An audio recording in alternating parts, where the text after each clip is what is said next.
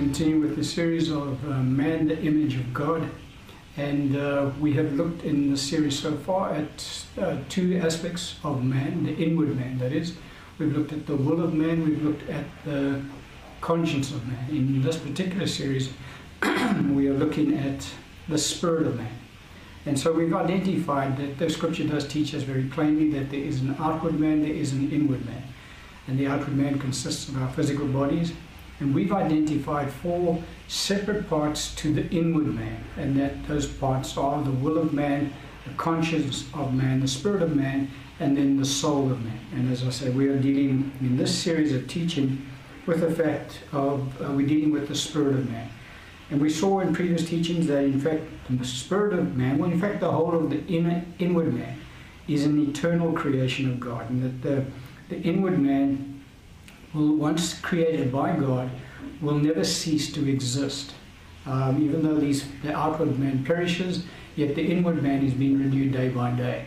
And so the inward man is the part of man that departs to be in another location when our physical bodies die. And those who believe in Christ, they depart to be with Christ. And those who do not believe in Christ depart to be in Hades, in torment. And so that is the eternal nature of the inward man. And then we saw that on this planet that we reside in now, the spirit of man consists of two different states. There are two different categories of the spirit of man. And again, we're concentrating on the spirit of man in this series of teachings, not talking about the other parts of man. And we understand that there are two kingdoms on the earth, and the kingdoms are the kingdom of God and the kingdom of darkness. And all unbelievers reside within the kingdom of darkness, and all believers reside within the kingdom of God. And all unbelievers are what the Bible calls spiritually dead, and all believers are what the Bible calls spiritually alive. And we went through some scripture along that line. And one of those scriptures we can look at again is in Luke chapter 9, verse 59 and 60. Our Lord was speaking to a young person, and the scripture says, "Then he said to another, 'Follow me.' But he said, 'Lord, let me first go and bury my father.' And Jesus said to him, 'Let the dead bury their own dead, but you go and preach the kingdom of God.'" And so we did look at other scriptures, but it's very plain that all who are unbelievers on the earth today are in fact spiritually dead. And we also looked at the fact that spiritual death and spiritual life is not synonymous with physical death and physical life. And so we can't equate the two, because when we look at physical death, for argument's sake, we see a cessation of existence, because the physical body drops down to the ground. It then begins to decay and eventually turns into dust. So the physical body is immobile once it dies. But we saw in scripture that that's not the case with regards to spiritual death. For spiritual death is in fact a condition of existence. And so we looked at what spiritual life is, and we saw that those who are spiritually alive to God have in fact taken upon themselves the nature of God. And so the spirit of man who is born again has in fact taken upon themselves the nature of God. They have become like God. And one of the scriptures we looked at in 2 Peter 1 verse 3 and 4, scripture says, "As his divine power has given to us all things that pertain to life and godliness, through the knowledge of him who called us by glory and virtue, by which have been given to us exceeding great and precious promises, that through these you may be partakers of the divine nature, having escaped the corruption that is in the world through lust." And so God has given us all things that pertain to life and godliness. Now, he's done that so that we can become partakers of his divine nature. And so our spirit that is born again partakes of the divine nature of God, because our spirit partakes of the very life of God. For God imparts his life to our born again spirits. And so we saw that to be spiritually alive means to actually partake of the nature of God. And we saw that our spirits have no capacity for any evil anymore, because they are now born of God, of the incorruptible seed of the Word of God. That's why John could say quite categorically in his epistles that he who is born of God cannot sin. It's because the spirit of man that is born of God cannot sin. It has no capacity for sin. It only has capacity for good. Now, it doesn't mean that we will all be walking in the reality of that, because that all depends on the condition of our spirit from the point of view of how mature we are, how strong our spirits become, because most Christians have very weak spirits, and because they are weak in spirit and their spirits are still in a babyhood state, their spirits are not able to exert very much influence on their lives, and so they do not live as God intended them to live.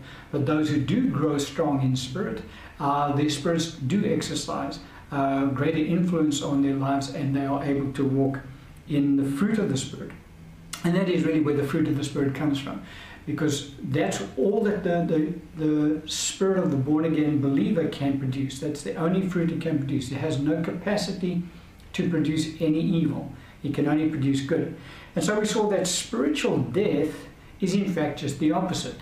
Spiritual death takes upon one who is spiritually dead. Their spirits take upon themselves the nature of death. And everything that is opposite to God is in fact death. And the one who really is in opposition to God is in fact the devil. And we saw what our Lord said about that. He said in John 8 verse 44, "You are of your father the devil, and the desires of your father you want to do. He was a murderer from the beginning and does not stand in the truth, because there is no truth in him. When he speaks a lie, he speaks from his own resources, for he is a liar and the father of it." And so that is the nature, the spiritual nature of all unbelievers on the earth. They have taken upon themselves the nature of the devil. And they can their spirits now. We're talking purely about the spirit in this series of teachings. We're not touching on the conscience, the will, or the soul. We're dealing with the spirit, which is the essence of man. For that is the center of man. The spirit of man is in fact where his life comes from, where everything comes from.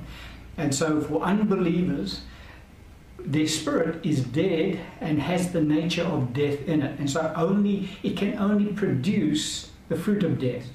And our Lord gave an example. He said, this is what comes out of a man, the evil heart of a man. And he spoke about fornication, adultery, a whole lot of evil things that come out of the heart of man, because the spirit of the unbeliever has no capacity for any good, because there's no good residing in there at all. There's only death, there is only darkness, and there is only evil that resides there. Now, it doesn't mean that everyone becomes completely wicked. Unbelievers now I'm talking about. And you need to understand how the conscience of man and the will of man and the soul of man ties in order to understand how mankind in fact does function. But nevertheless, with regards to the spirit of all unbelievers, their spirit is completely evil. Their spirit is completely dead, taking on the nature of death, and can only produce death and everything that is evil. And contrary to that is the spirit of the believer. That spirit is can only produce life, and can only produce that which is good, and the fruit of the Spirit, which is love, joy, peace, long-suffering, gentleness, goodness, faithfulness, meekness, and self-control. And so that's the two states of the human spirit on the earth. Remember, we said when we die, the human spirit goes to one of two different locations, continues to exist, just moves to another location, either to heaven or to hell.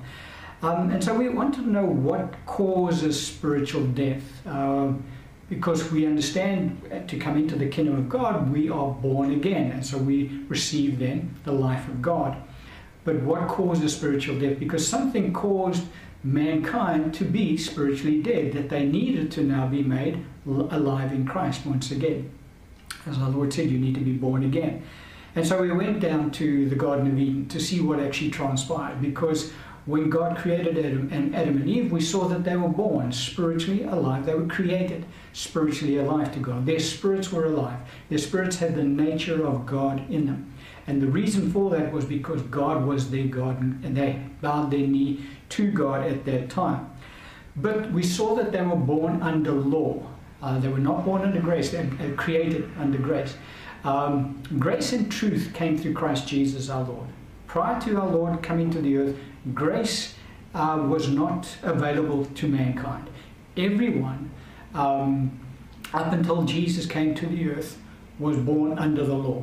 Whether they were under the law of Moses or living in China and knew nothing about the law of Moses, they were still born under the law. Every single person born into the earth, physically, the Spirit comes in, and we've dealt with that slightly, is born under the law. They're not born under grace. No one is born under grace. Only those who have come into the kingdom of God and are born again are then placed into grace. And it's different, and we need to understand the concept. And so Adam and Eve were born under the law. The only law that they had was that one commandment God had given them: do not partake of the fruit of the tree of knowledge of good and evil. And that is the one law they transgressed. Now the Lord said to them, when you transgress that law, in that day you will surely die. And that's exactly what happened. In that day their spirits died. And when we understand now, when their spirits died, what happened was their spirits transitioned in nature.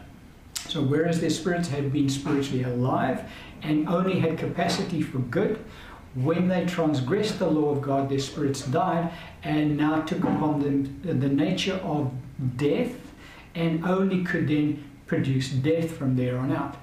They took upon themselves the nature of their new father, the devil. As Jesus said, you are of your father, the devil. Now the reason they did that was because they bowed their knee to the new God of this world.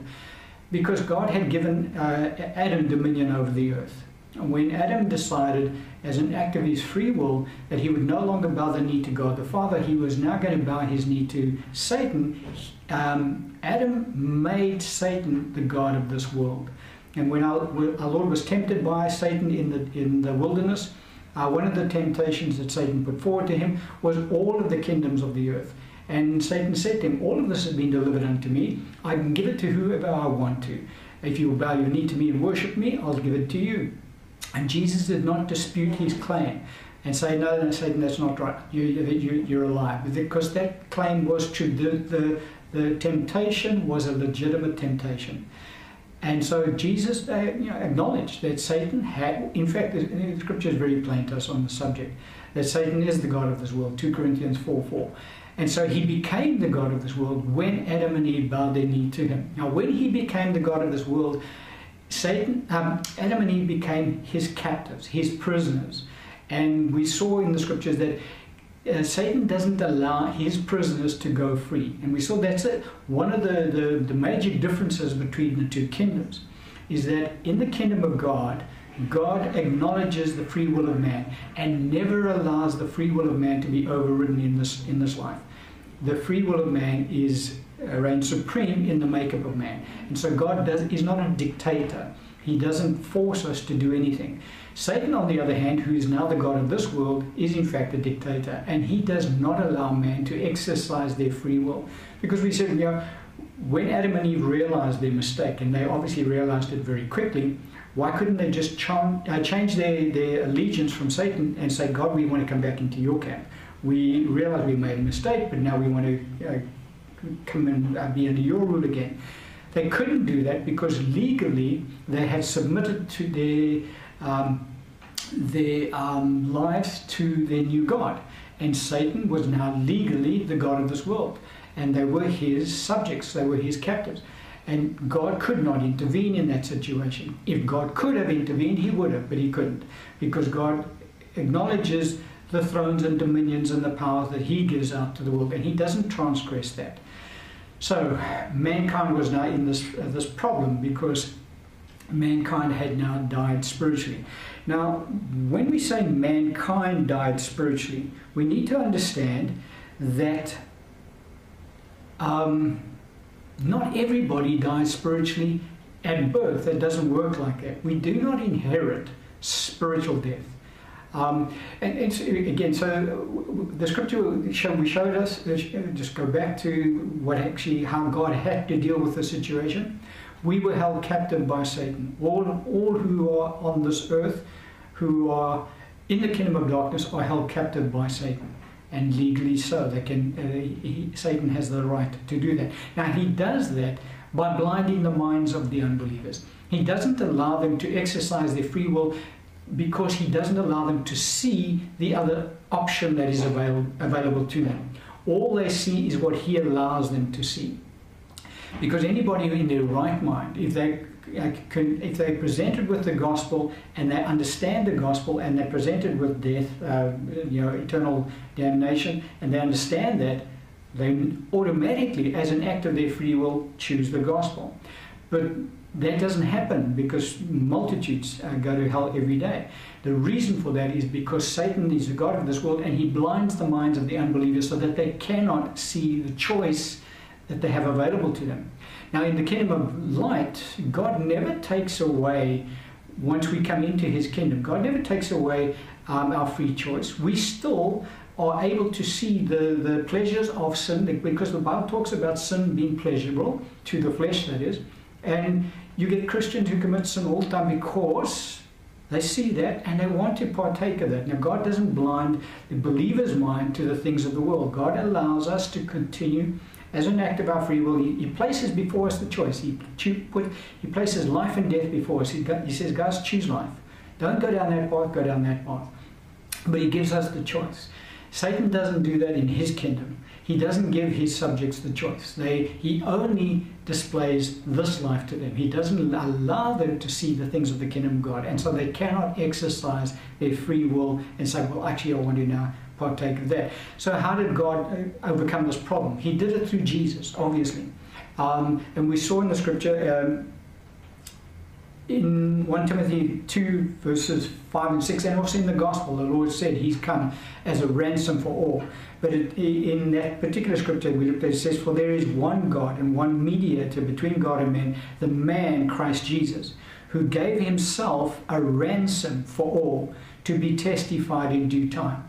And so a ransom is paid when people are taken captive. And we looked at the fact that even today you have terrorists that take hostages and they hold them for ransom. And when the ransom is paid, then those people are set free. And so that is what happened with us. Jesus paid the ransom that we might be set free, so that we were held captive. And now, because Jesus has paid the ransom, we can be set free. Couldn't happen before Jesus came.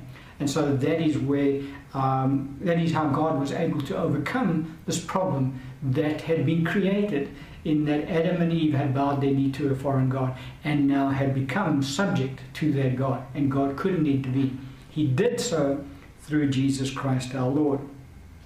And so we saw how Adam and Eve died spiritually, because they were once alive to God, and then they committed sin and their spirits died.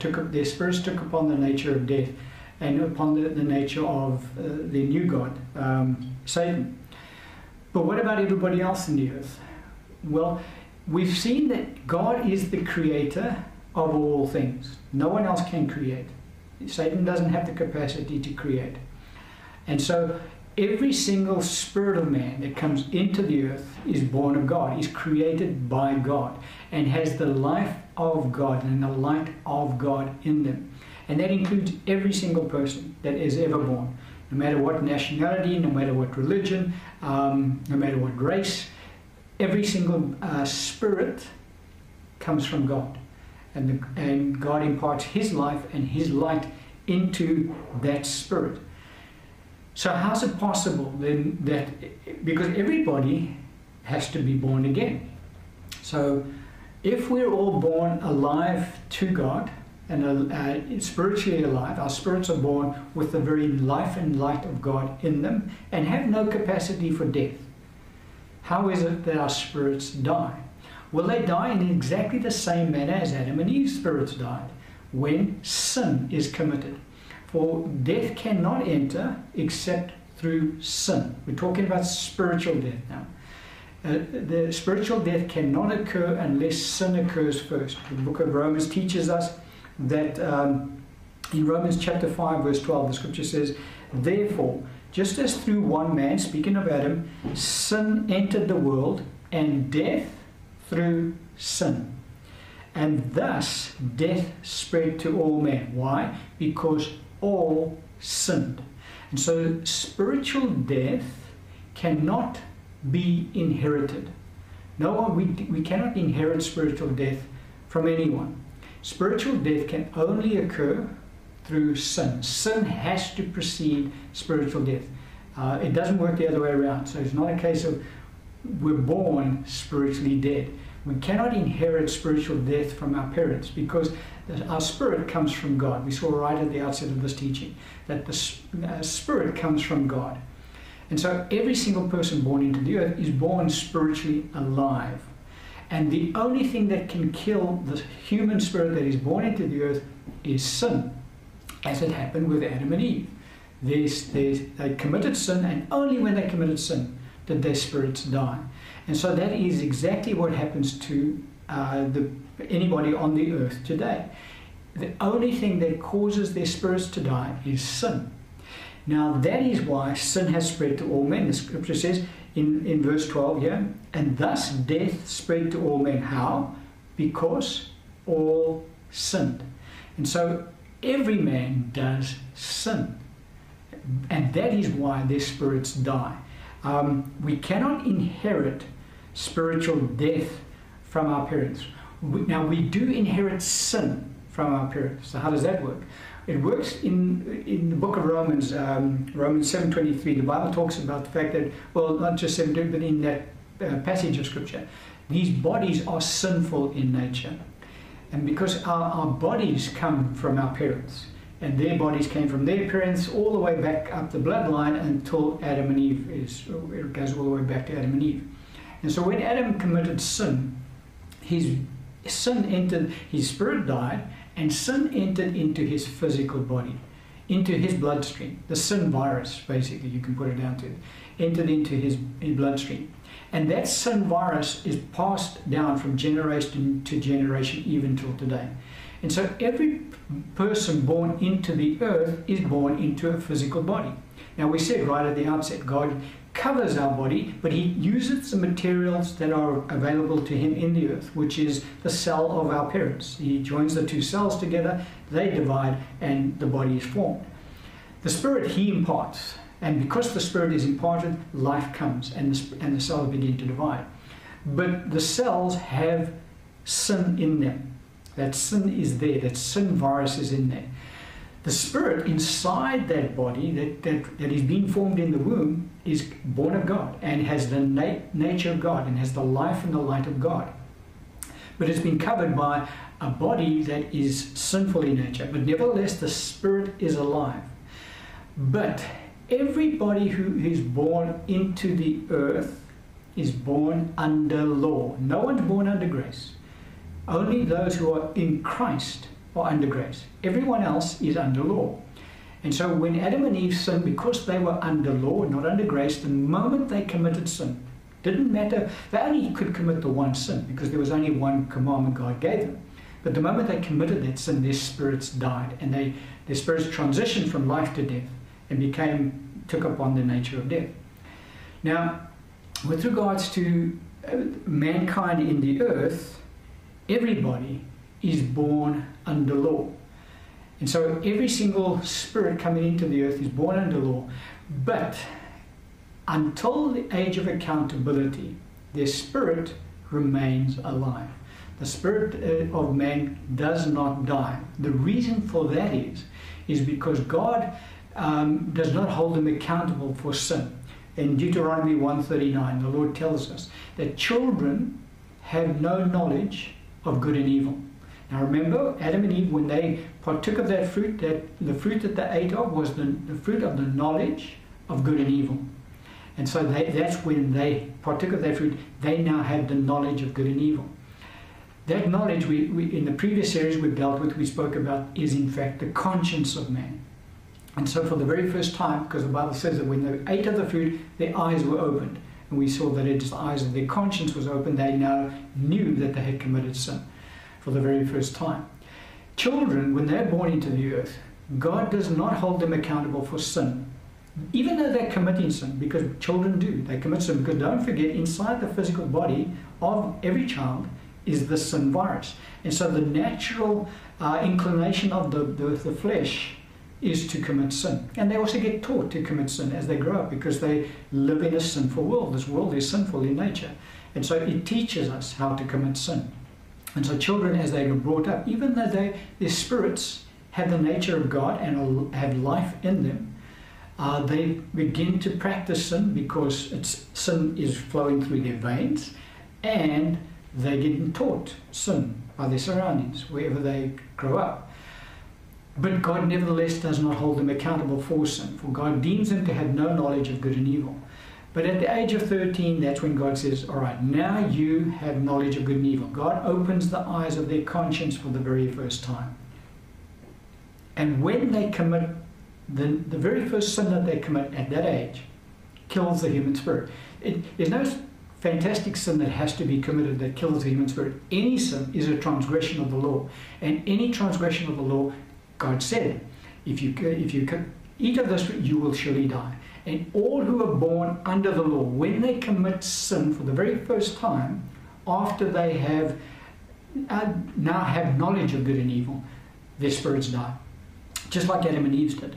And so you say, why age 13? Well, there's a lot of scripture along the line, but we won't get into all of it. But the one that is pretty much the main one is that at age 12, God still referred to his son Jesus as a child.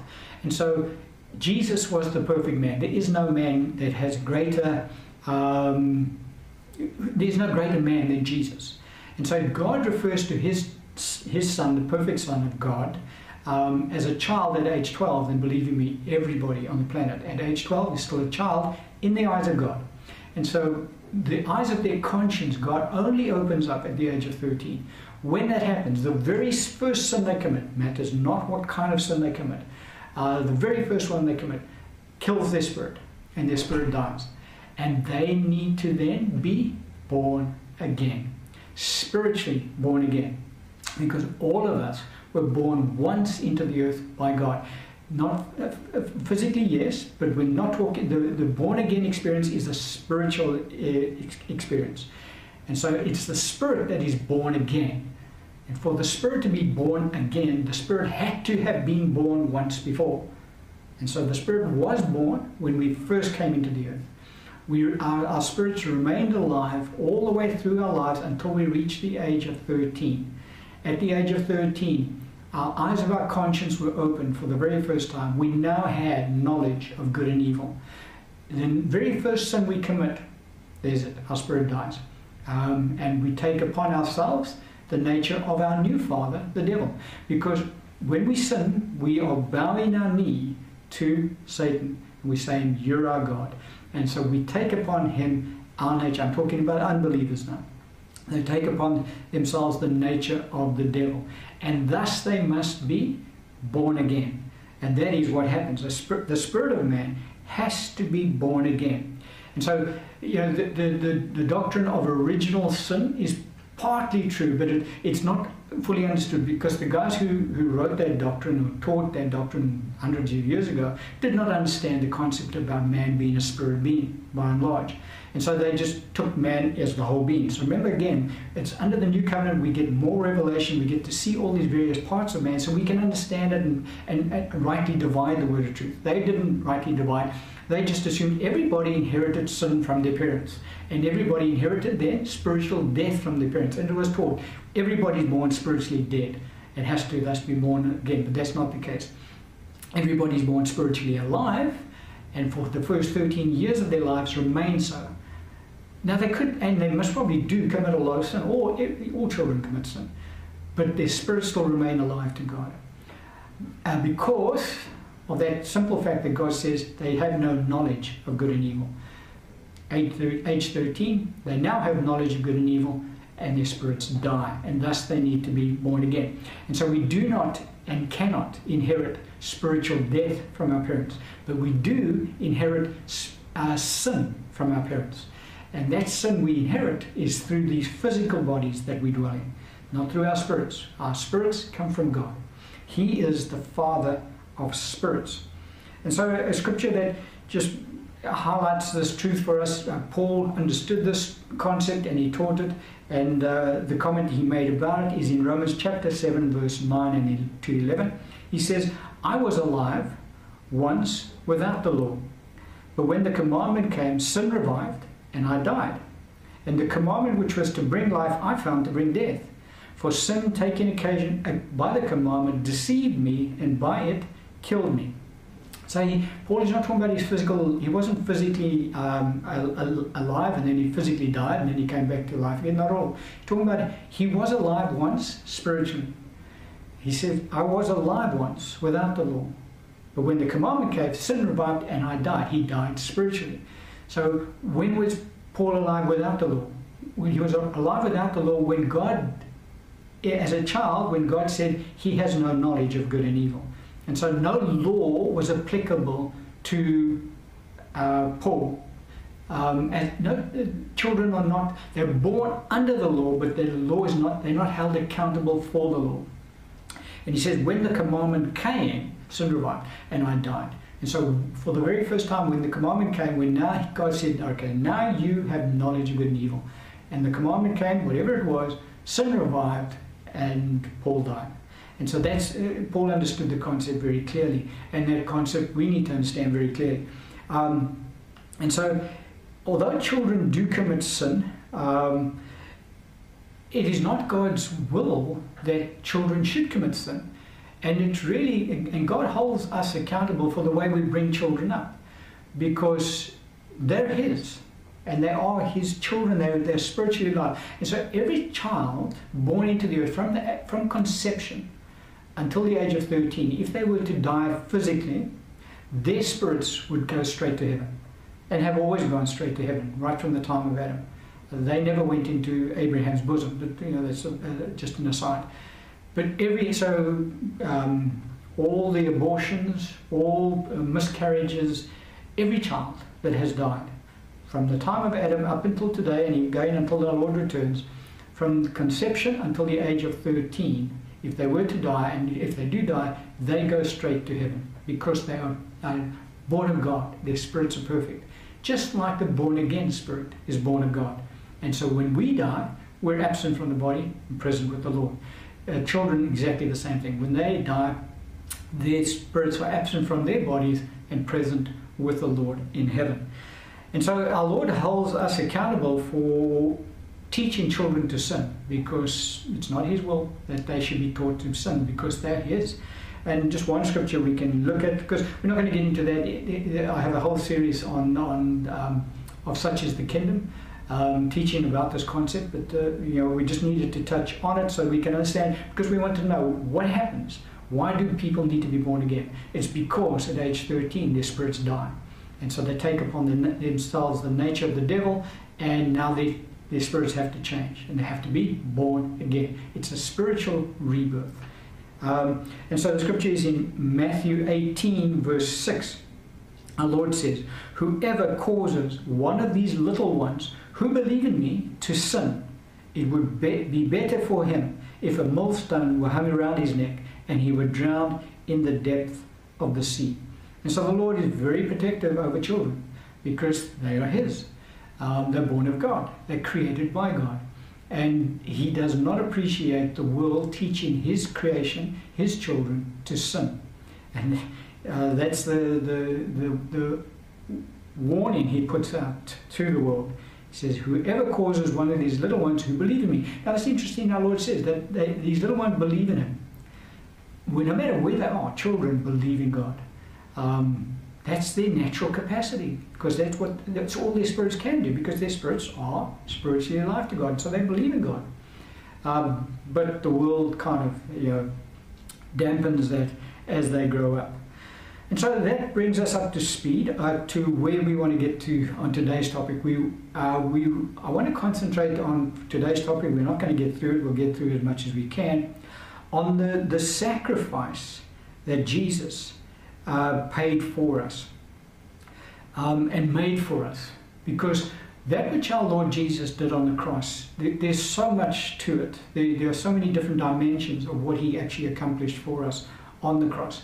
And we touched on the fact that he paid the ransom for us, that we could be delivered from the kingdom of darkness. But we understand the concept that Jesus, through the blood of the Lamb, our sins are washed clean and our sins are forgiven us.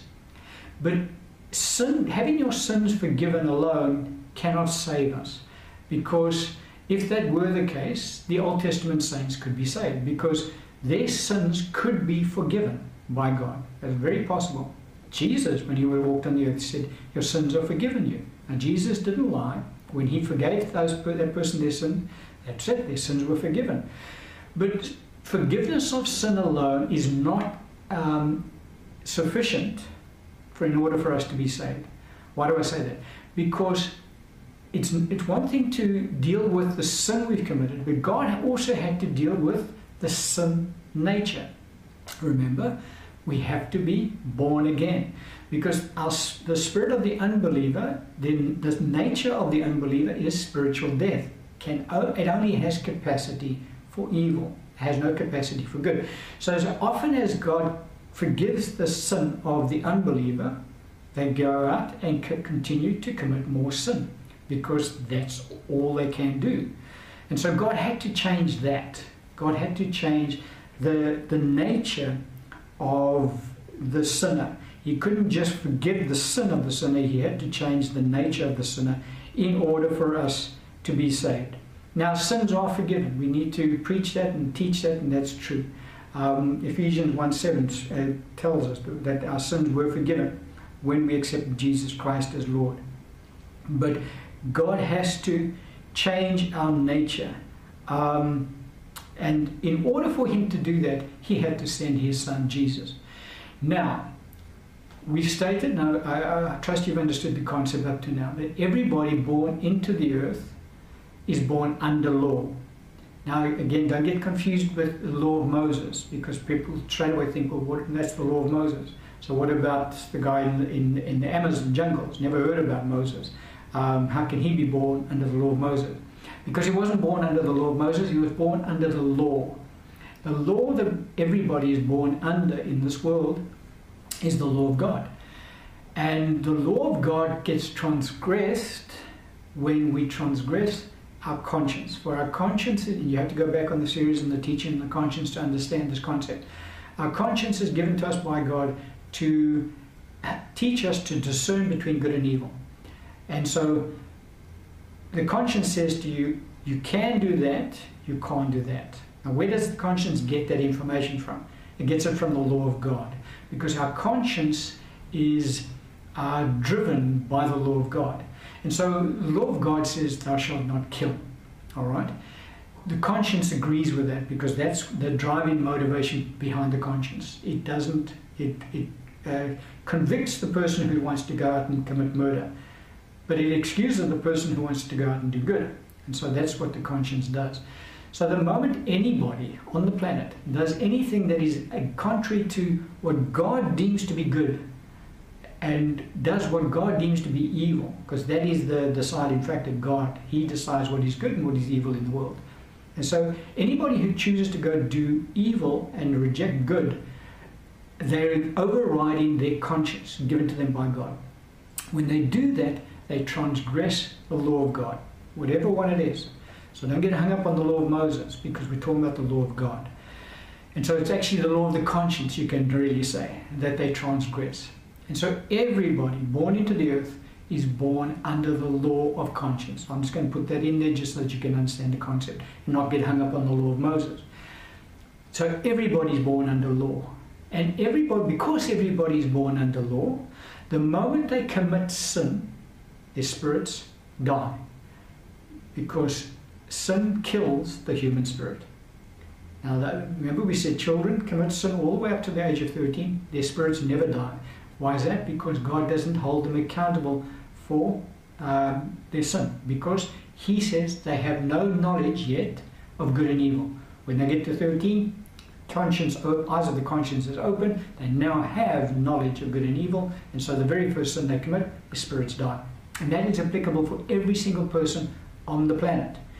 Okay, so mankind has to be redeemed from that condition.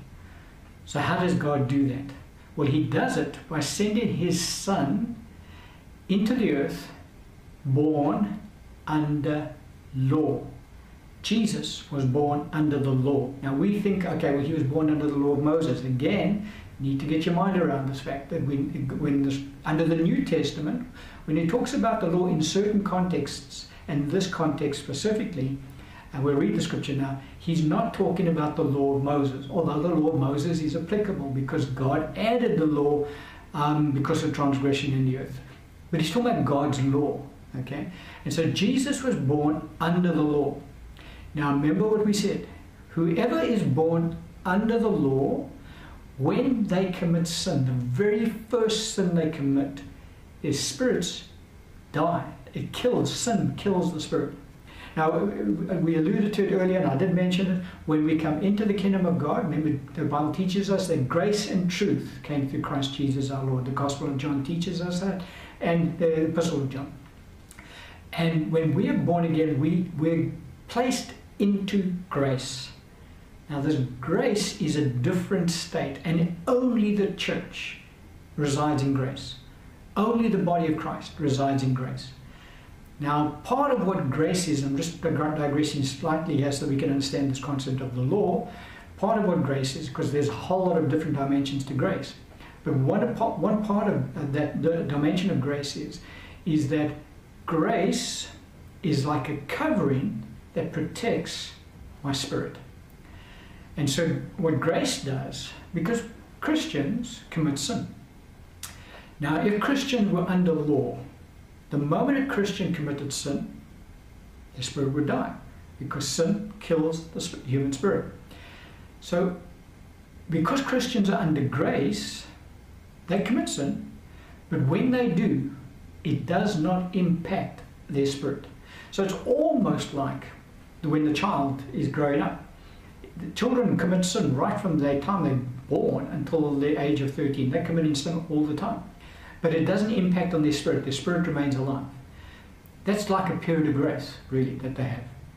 The church, the born-again believer, is under a grace covering. And so when we commit sin, our spirits remain alive. Our spirits do not get affected by the sin that Christians commit.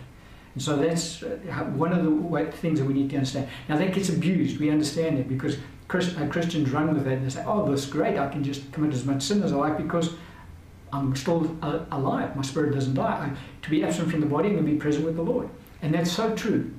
But it's such a perversion of the truth. And Paul says, make no provision for the... Peter says, don't use this liberty as a cloak for vice. And Paul talks along the same lines, that we mustn't abuse this grace that we're under. And so that can happen. But nevertheless, that is the principle of what grace does. One of the aspects of grace is that it keeps the human spirit alive, even though they commit sin. But for those who are not under grace, and that is everybody outside the body of Christ, they're under law. And so when they commit sin, their spirits die. Now once their spirit dies, that's it, it's dead. You can't die again. The spirit doesn't die every time you commit sin again. You die once, that's it. Your spirit, your nature changes straight away. And that spirit now takes on the nature of the devil. But Jesus was born under the law. And so if Jesus had committed any sin, no matter what sin it might have been, his spirit would have died. We need to understand that because he had to take our place in order for him to be able to redeem us to God. And so in Galatians chapter 4, verse 4 and 5, the scripture says, but when the fullness of the time had come, God sent forth his Son, born of a woman, born under the law, to redeem those who were under the law. Let's talk about the whole world. Jesus redeemed the whole world, not just the children of Israel. That we might receive the adoption as sons. And so he was born under the law so that he could redeem us who were under the law. And he could do that because he never once committed any sin. He had the capacity to commit sin. He could have committed sin. If he couldn't commit sin, then everything that Jesus did was a fraud. But that's not the case. The Bible says he was in all points tempted as we are, yet without sin. And so Jesus could have, the temptations that he incurred in that wilderness were legitimate temptations. And he resisted sin, even to the shedding of blood through his pores. Remember the Garden of Gethsemane. The Bible says, you guys haven't yet resisted sin to the point of shedding blood. As our Lord did. So don't get hung up about your temptations that you go through. Our Lord really went through some rough temptation. But never once did he ever commit sin. But Jesus had to become our substitute. And so that's what God did. Because don't forget, we're saying forgiveness of sins is good and must happen. But it's not good enough to get us into the kingdom. Our nature has to be changed. And so Jesus has to become who we were, that we could become who he is. And that has to change. And the only way Jesus could get to become who we were, he had to be like we were. And so he had to be born under the law. He had to be born in a situation where if he could commit sin and he could die spiritually. And if that was the case, well then that was it. Mankind would be completely lost, because the Son of God would have then been lost. And so it was possible. We say that's impossible. No, it was possible. Because don't forget, Jesus came to the earth as the Son of Man, not as the Son of God. He laid aside all of his mighty power and glory when he came to the earth as the Son of God. He came to the earth as the Son of Man. He had to become like one of us. And he had to be tempted just like we are. And he had to have the ability to be able to sin just like we do. But he never did. So he overcame sin in the flesh because he lived a sinless life. But he had to be born under the law. Now, the same rule applied to Jesus up to the age of 13, in that, if he committed sin, at that stage, God would have deemed him to have no knowledge of good and evil, and he would not have been held accountable. But that's still, even at that time, Jesus never committed any sin. And so he lived a sinless life from birth through to the time that things changed, because things did change at the end of our Lord's life. And the scripture we'll look at is in 2 Corinthians chapter 5, verse 21. Scripture says, for he, this is talking about God the Father, made him, Jesus, who knew no sin, to be what? To be sin for us. Why? That we might become the righteousness of God in him. So there's the substitute that kicks in, which has to take place. Jesus never commits any sin right up until the Garden of Gethsemane. In the Garden of Gethsemane, he resists the very last temptation to commit sin, which is, Father, is there any other way we can do this? And he says, nevertheless, not my will, but yours be done. And so Jesus was, and that's when he was sweating blood through his pores. Now that can happen. It's a phenomenon that the medical world knows. People under great stress can and do sweat blood through their pores. And our Lord was under great stress that night because of what he knew he had to now incur. And he really was, in the natural, he just didn't want to do it. And so he was saying, Father, all things are possible for you. Is there any other way we can get this done? And God said, no, so this is it. And so he said, okay, nevertheless, not my will, but yours be done. And so he bowed his knee to the Father. And the Bible teaches us he was obedient unto death, even death on the cross. And you know how close it got? In the book of Psalms 119, our Lord says, they almost made an end of me on the earth. It came that close. I mean, we don't understand just what pain and agony our Lord actually did go through. The Bible says he was marred more than any man. And so he was really, the false teaching that's out there about the 39 stripes that our Lord, no, not at all. Our Lord was whipped to shreds. He said, I can see all my bones. When the Romans whipped a person with a scourge, they never stopped at 39. They were not Jewish adherents of the law. They were Gentiles, and they were out to do as much damage. They would scourge a person to within an inch of their life before they crucified him. And so our Lord really went through tremendous amount of abuse and pain. And so he says in the book of Psalms, go read it, he says, they almost made an end of me on the earth. It got that close. So our Lord takes upon himself what? The sin of the world. God the Father places the sin of the whole world. Now we don't understand how that's possible, but it is possible. God can do it, and God did it. Upon his Son, he takes every single sin, past, present and future, of everyone, and places that on his Son. And when he does that, what happens? Remember, Jesus was born under the law. And so what comes through sin? Death comes through sin. Jesus dies. Not physically, he dies spiritually. His spirit dies. He becomes who all unbelievers are.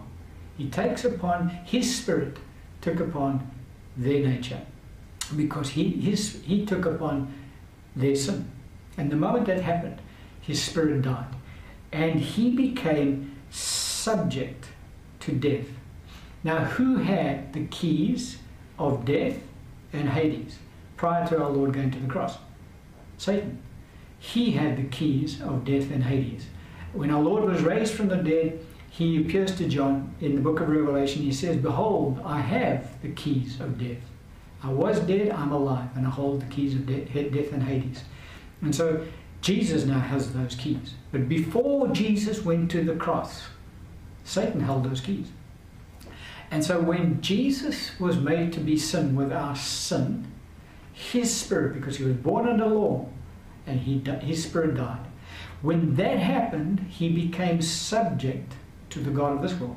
Satan now became his master, kind of. And Satan now could exercise authority over him. And Satan couldn't wait to get him into the lowest pit of hell. Because don't forget, although God cast into hell, Satan was still the, what's the word I'm looking for? He was still the keeper of hell. Hell belonged to him. That was his domain. He had the keys of death and Hades. Jesus took them away from him. But up until this time, when Jesus goes to the cross, Satan's still holding those keys. And he's not letting his prisoners out. They're his prisoners. Why? Because he's got the keys, and he doesn't let anyone out. And so now he sees the Son of God, because he knows that Jesus is the Son of God. And he doesn't understand the concept about Jesus being the Son of Man, because remember in the wilderness he keeps tempting Jesus as the Son of God. He doesn't understand this truth about this being the Son of Man. It's hidden in God. Remember we said in the book of Corinthians, I think it's 1 Corinthians, 2 Corinthians, the scripture says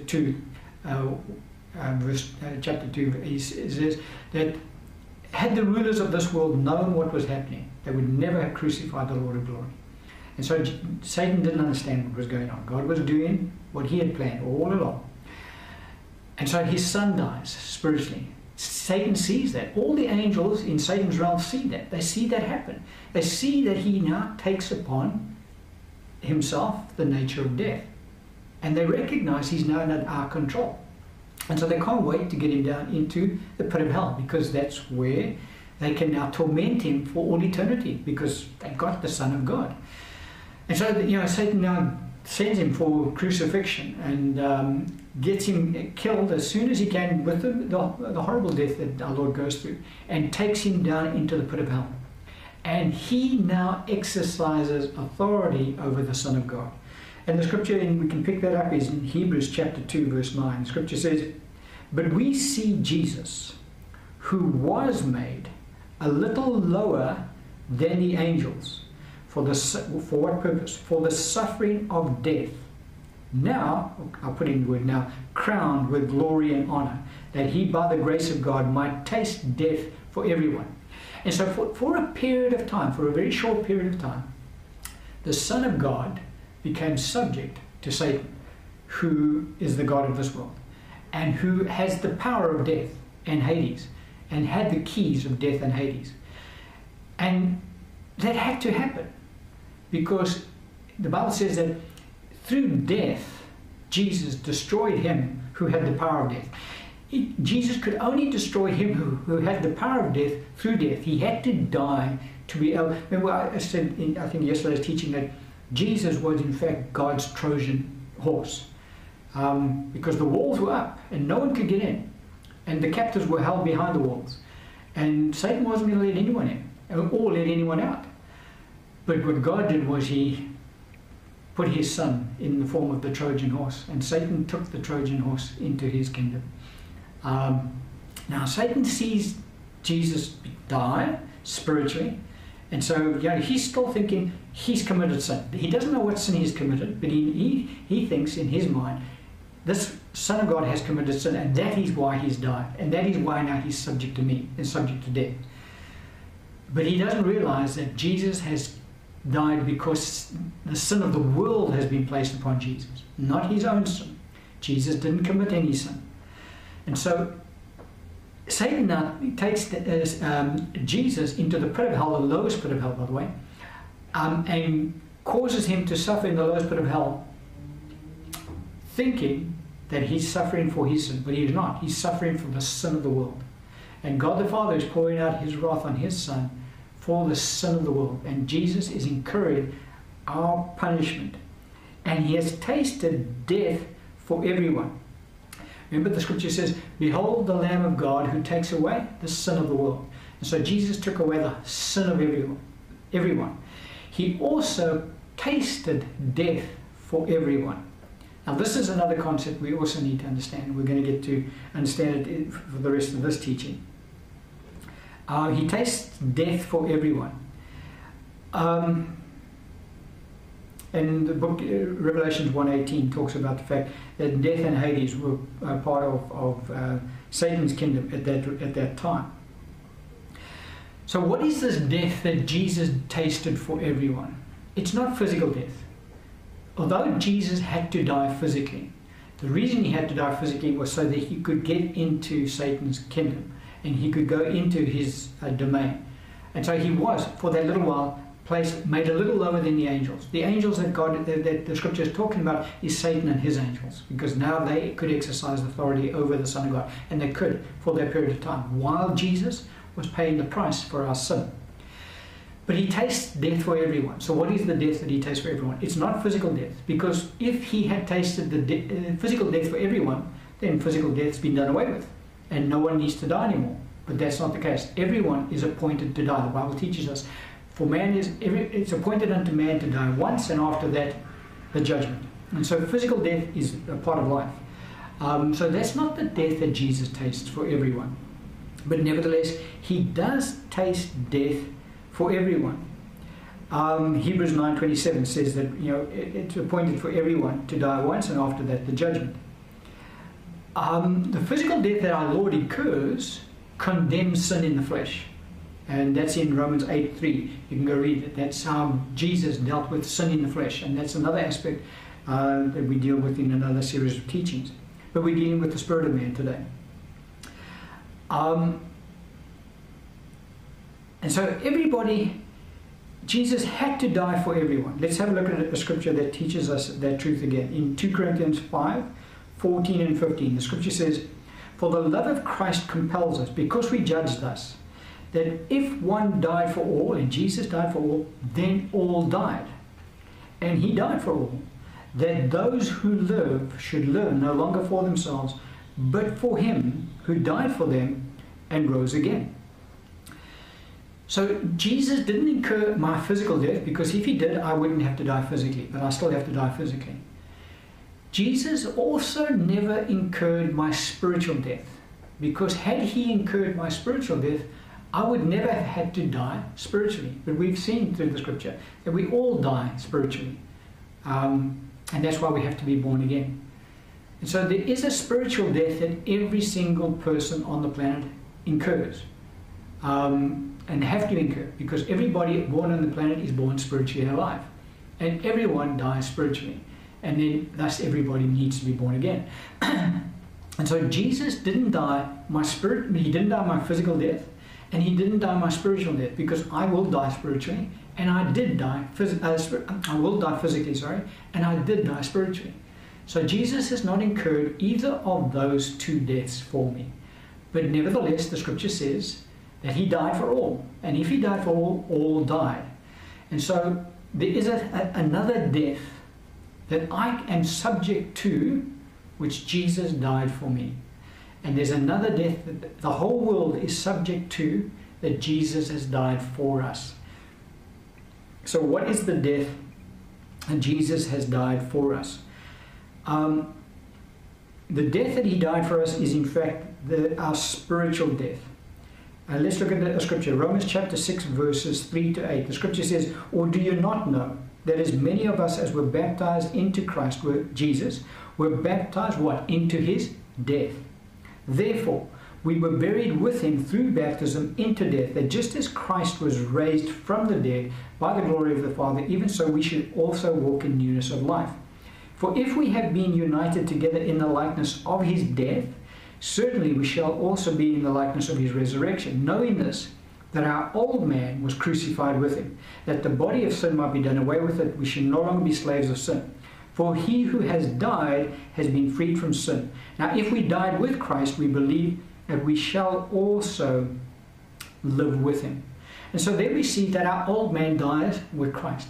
And so our old man was in fact spiritually dead, because I was spiritually dead before I even met Christ. That old man dies again, because the scripture says that our old man was crucified with him. And it says, now if we died with Christ and we were baptized into his death, so the spiritually dead person incurred a second death when they were baptized into Christ. So what is the second death? Well, the book of Revelation teaches us that there are in fact two spiritual deaths that people have to incur. There's the first spiritual death, everybody dies spiritually and thus needs to be born again. But there is a second death, and that truth is revealed to us only in the New Testament. Again, we have revelation knowledge given to us in the New Testament that Old Testament saints didn't have.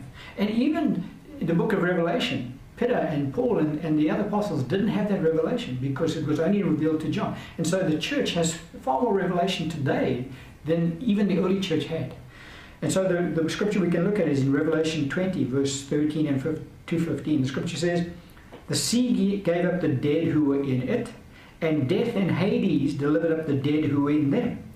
And they were judged, each one according to his works. Then death and Hades was cast into the lake of fire. This is the second death. And anyone not found written in the book of life was cast into the lake of fire." And so there is a second death that has to be incurred by mankind. And that second death is this lake of fire and brimstone.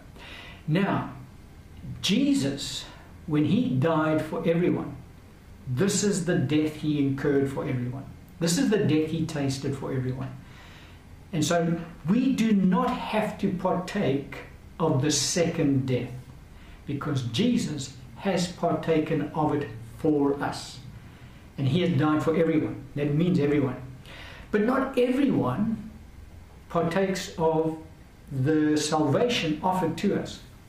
And so everybody who is in Hades today is spiritually dead, because they died at the age of 13, and their spirit, their spirit was spiritually dead and remained spiritually dead throughout their life. And at the end of their life, they went into Hades. They're all spiritually dead today.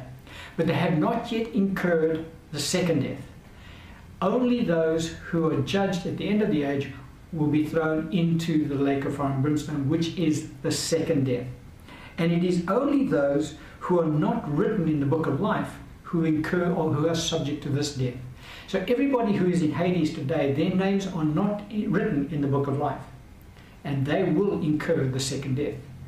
We who have accepted Christ as Lord have died with Christ, and so we have experienced our second death in Christ. He did it for us, and so we are not subject to the second death at the end of the age, because we've accepted Christ and we have been baptized into Christ.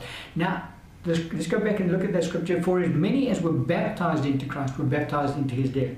Who's been baptized into Christ? Those who have accepted Christ Jesus as Lord and Savior. The whole world is not baptized into Christ. Only those who accept Jesus as Lord are baptized into Christ. Now, when we're baptized into Christ, we're baptized into his death. His death is, in fact, our second death. And so everybody is able to be baptized into Christ and thus avoid the second death. But not everybody accepts that. Most people reject that. They say they don't need that.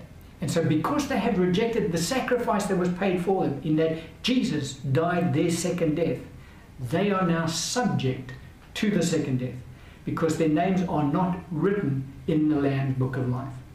And so everybody who's in Hades today, their names are not in the Book of Life, and they will thus be subject to the second death. And we are not subject to the second death. Revelations 26 says, "Blessed and holy is he who has part," where? In the first resurrection. "Over such the second death has no power. But they shall be priests of God and Christ, and shall reign with him 1,000 years." And so physical death, everybody incurs. The first spiritual death, everybody incurs.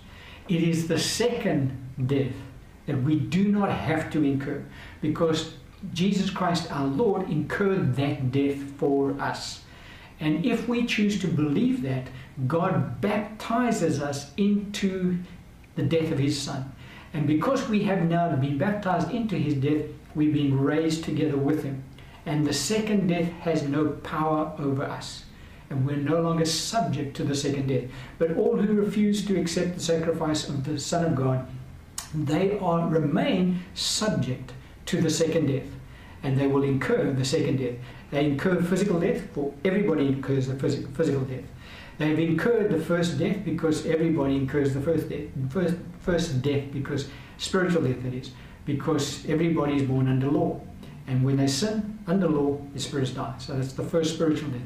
And everybody, not everybody is subject to the second death. Only those who refuse to accept the sacrifice of Christ.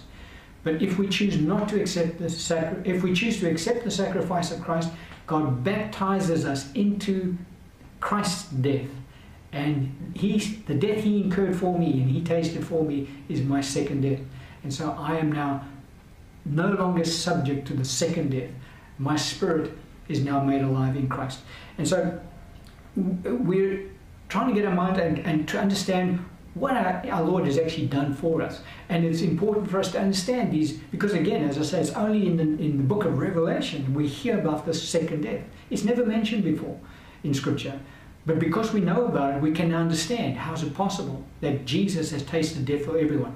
The death that Christ tasted for everyone, not our physical death, not our first spiritual death, because physical death still occurs. Everybody has already died spiritually before they partake of Christ. So it wasn't that. It is the second death that Jesus tastes for everyone. Now, it wasn't his second death, it was our second death. Remember, he's our sacrifice. And so we don't have to partake of it because we have accepted Jesus Christ as Lord and Savior. We're going to end the teaching on that point today.